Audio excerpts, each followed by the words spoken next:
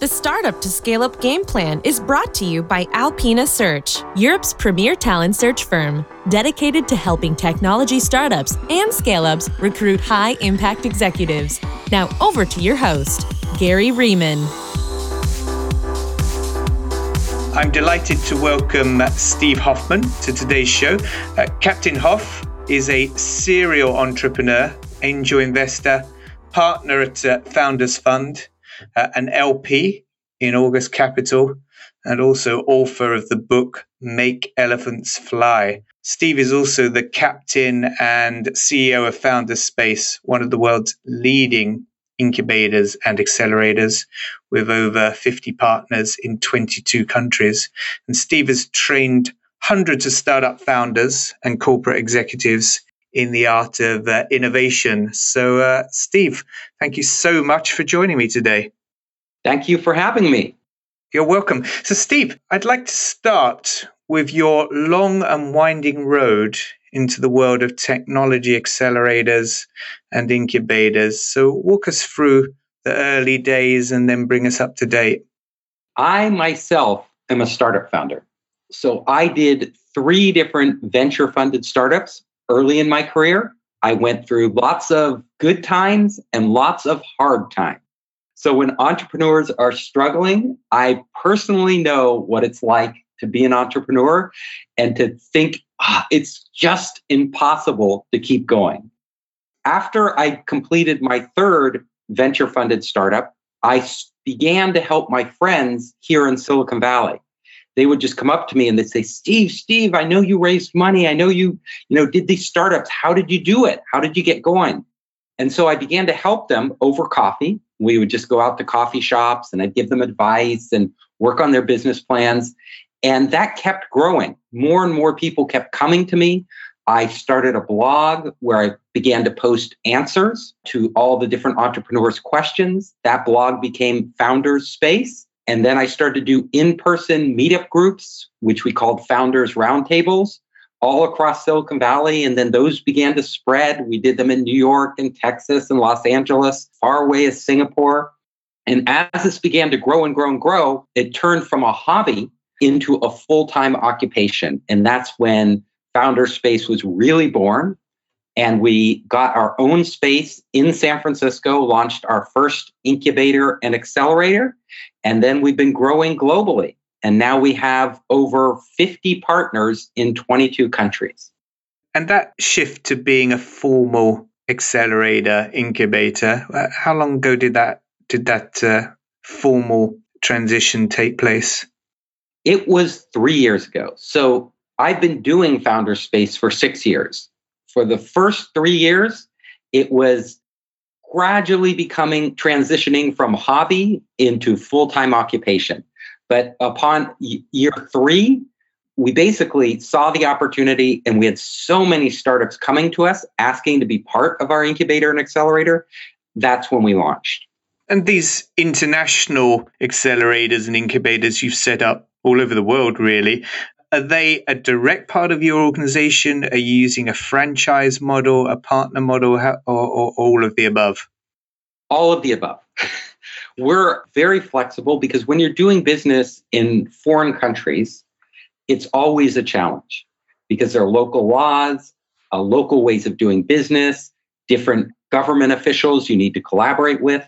So our model has basically always been to have a local partner. With the local partner, we do a lot of things. Some of our local partners are other incubators and accelerators. So with them, we do exchange programs with the entrepreneurs. We'll send our instructors abroad to teach. They'll send their startups to Silicon Valley and we'll help them launch in the US. All sorts of things like that. A lot of times they work with Founders Space, but they keep their own brand and their own operations. In other cases, we actually set up Founders Space as a brand, and then we staff it and also work with local partners and grow it in that market. And we've been doing a lot of that right now in China because China is such a huge market that we've set up Founders Spaces in Shanghai, Beijing, and their biggest college town called Wuhan. And then we plan to launch in 4 other cities within the coming months. So Chengdu, Shenzhen, Xi'an, and Nanjing. So we're very busy in China.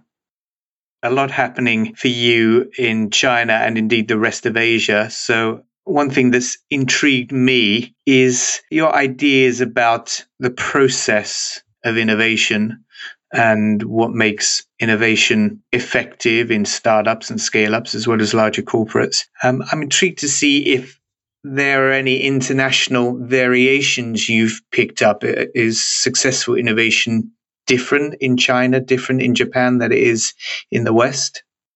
The core elements of innovation are similar everywhere. A lot of it's an approach that you take as well as a process you go through. So those don't differ at the core, but how they're manifested, the type of products that come out, the way you approach the market, that becomes very different. So for example, a product that would sell in China isn't necessarily a product that would sell in the United States or Europe. The market is different. The people are different. They have different infrastructure. Like in China, they have a chat system called WeChat, which is used for everything. It's used for all their payment. It's used for marketing. It's like it dominates Chinese e-commerce. So if you have a plan in China, it will necessarily have to involve a WeChat component, which it wouldn't in the US and Europe. Yet the core process of innovation is the same. Basically, at its core, innovating is about doing what we call a cycle, an innovation cycle. And this cycle is true universally, as far as I can see. And I travel all the time. I've been traveling. Last year, I traveled 70% of my time working with startups all over the world. And the innovation cycle at its core is this. You come up with an idea that you think will work, and you want to test it. So you devise as simple a test as possible to get as accurate data as you can. You run out, you do an experiment quickly, you gather results, you analyze those results, and then you adjust your hypothesis and your direction based on that, and you come up with another idea and do another test.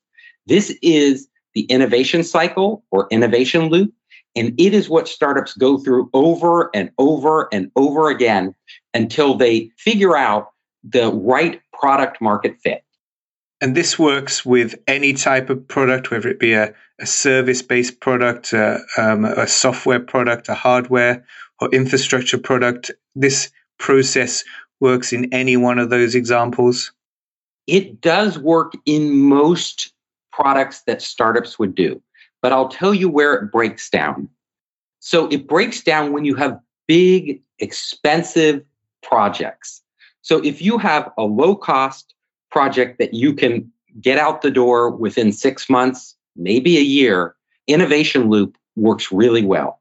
But if you have a huge infrastructure project where you are building, you have to do a massive amount of infrastructure for, let's say, an energy project where you are building thousands of windmills. It's really hard to devise an experiment at a low cost that you can run through in a couple weeks for these bigger projects. And those bigger projects tend to be very risky and very capital intensive. And actually, they're not the type of projects I recommend most startups do unless you're somebody like Elon Musk. If you're somebody like Elon Musk or Jeff Bezos, well, then you can do a big project like launch rockets into space or, start an electric car company. But those tend to be much harder and much more difficult. And a lot of times you just have to take a wild bet and hope they work. I can relate to your point on the lack of innovation in utilities style businesses, because many, many years ago, I worked in a utility company, and I can definitively say there wasn't a lot of innovation going on in that particular business. But anyway, bringing ourselves up to more modern times, you've got this quite strong perspective on unicorns. You've stated that you can tell at a really, really early stage which startups will go on to become unicorns. So what are the traits you believe signpost a likely unicorn, even in the very earliest stage of business? Okay, yes, this is the challenge for every investor. Every single investor would love to spot the next unicorn when they're just a tiny company, when they have even no product or a product that just launched and isn't growing like crazy. That is very difficult. And even myself, having worked with hundreds of startups and seeing those that fail and those that succeed, I have trouble doing it. So I'm not saying I have a sure-proof method, but I can up the odds based partially on my experience and partially on a set of rules that I follow. And I'll give you those rules. So the first thing I look at when I look at a startup, and we say this in Silicon Valley, is I look at the team. And the reason in Silicon Valley really smart investors pay attention to the team is because when a startup is young, everything changes. The market will change, their product will change, everything about the company will be different 6 months later. But the one thing you're usually stuck with is the team. If the team changes, the startup usually falls apart. So you don't really have much left of your investment. So we look closely at the team. And when I look at the team, I like to look first at the CEO, because the CEO will usually make or break the company. And the CEO, but how do you tell if it's a great CEO? If this is, the next Mark Zuckerberg or Jack Ma or one of these incredible people who builds this huge organization? You can tell from a few things. You can look at their past experience.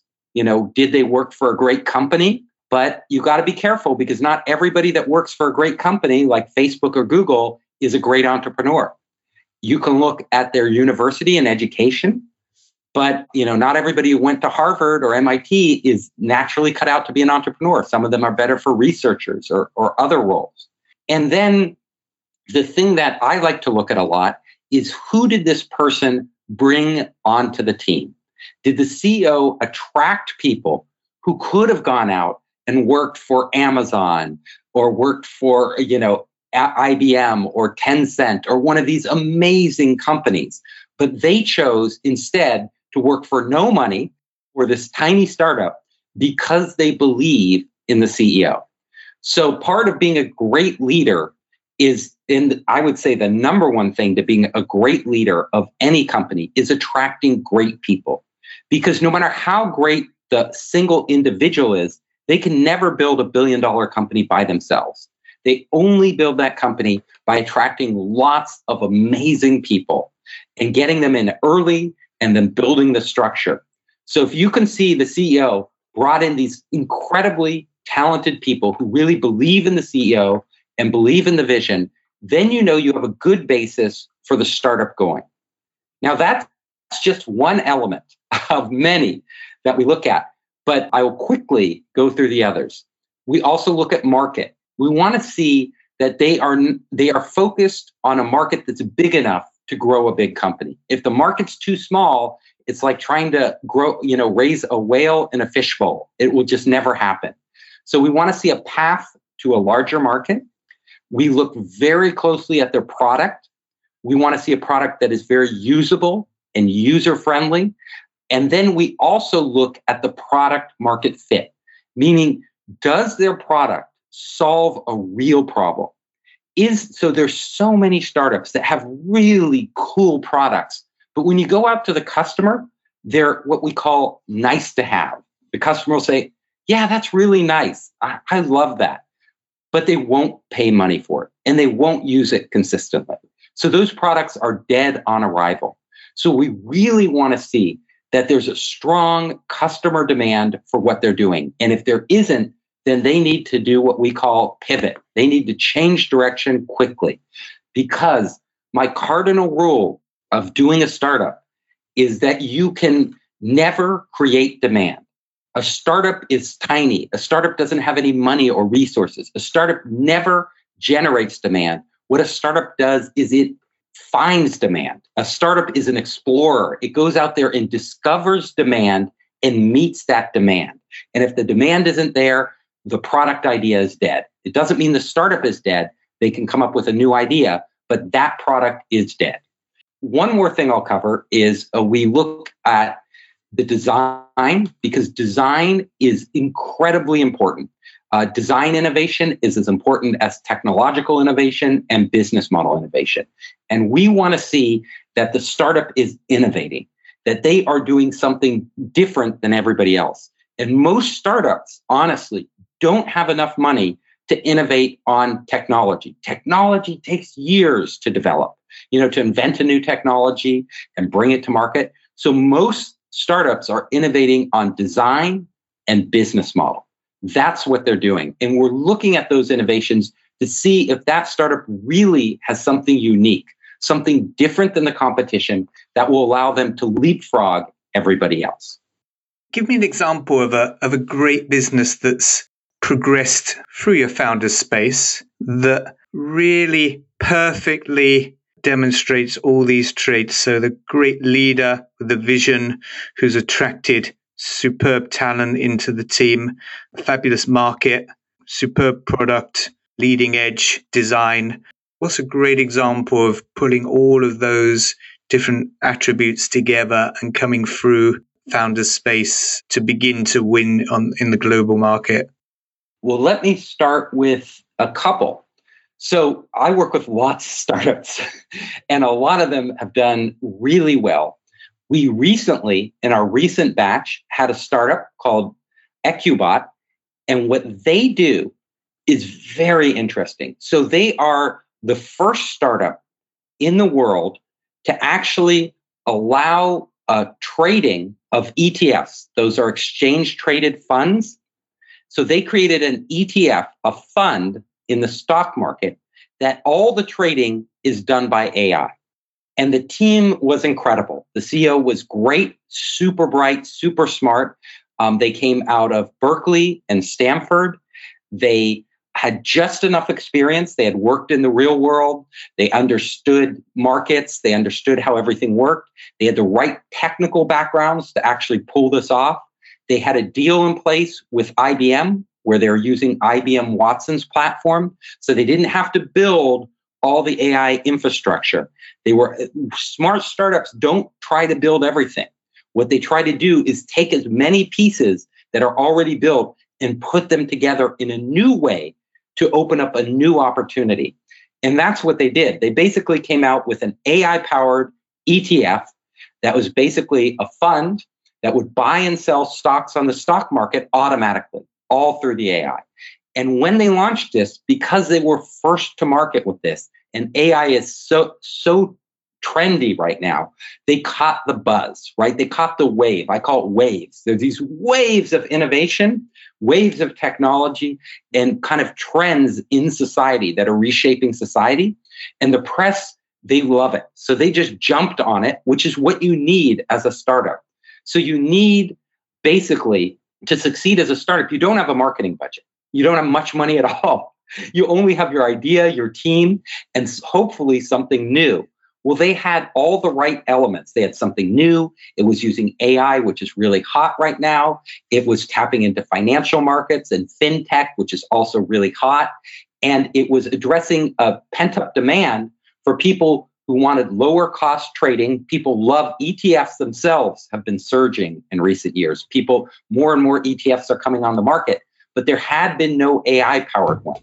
So by coming out with the first one, they caught the wave and they got written up in Bloomberg, CNBC, like Wall Street Journal, everywhere. And immediately, in order to make a fund work, you have to get people to invest. They got a huge amount, millions and millions and millions of dollars pouring into their fund, even though they had no track record, even though it was brand new. And nobody had even tested. They had tested the AI, but there had been no real world test of the AI, but it didn't matter. And that's a great example of a startup that can go basically from nothing all the way up in just a matter of months. It was unbelievable. And when we worked with them, we had that early sense, wow, out of our batch, and we do different batches of startups, like 20 startups at a time, we go, this startup is going to go. This is really all the elements, like I talked about just previously, lined up here. I'm just waiting for them to launch their cryptocurrency trading fund, and then I'm all in. It's not cryptocurrency. This is traditional stocks and US dollars. So I've been actually very wary of a lot of these cryptocurrencies, these ICOs, and I would encourage everybody to only invest in them if you have money that you would bring to Las Vegas. Basically, money you can afford to lose. Don't bet your house. Don't bet your kids' college fund. Don't bet your retirement on these cryptocurrencies because you may be disappointed. You mentioned you had a couple of examples of companies that even in the very early stages ticked all of your boxes. So is there one maybe more from the enterprise software or SaaS part of the market that you could walk us through? So there is another company, and I'll tell you their evolution. Basically, what they wanted to do was speed up the encoding of 4K video. As you know, when you do 1080p video, it takes a lot of time to encode it. If you go onto YouTube or any of these other sites, they've gotten much faster, but they definitely take a while to process them. And companies are spending an enormous amount of money to actually encode these. Well, these guys were, again, a really smart team.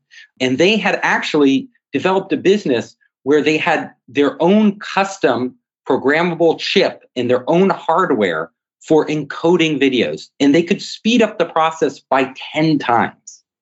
But the challenge they faced was it took them a lot of time and a lot of work to actually set up the hardware at each customer's site to do the encoding for them. And it was an expensive process that wasn't scalable. And they had been around trying to raise money for 18 months.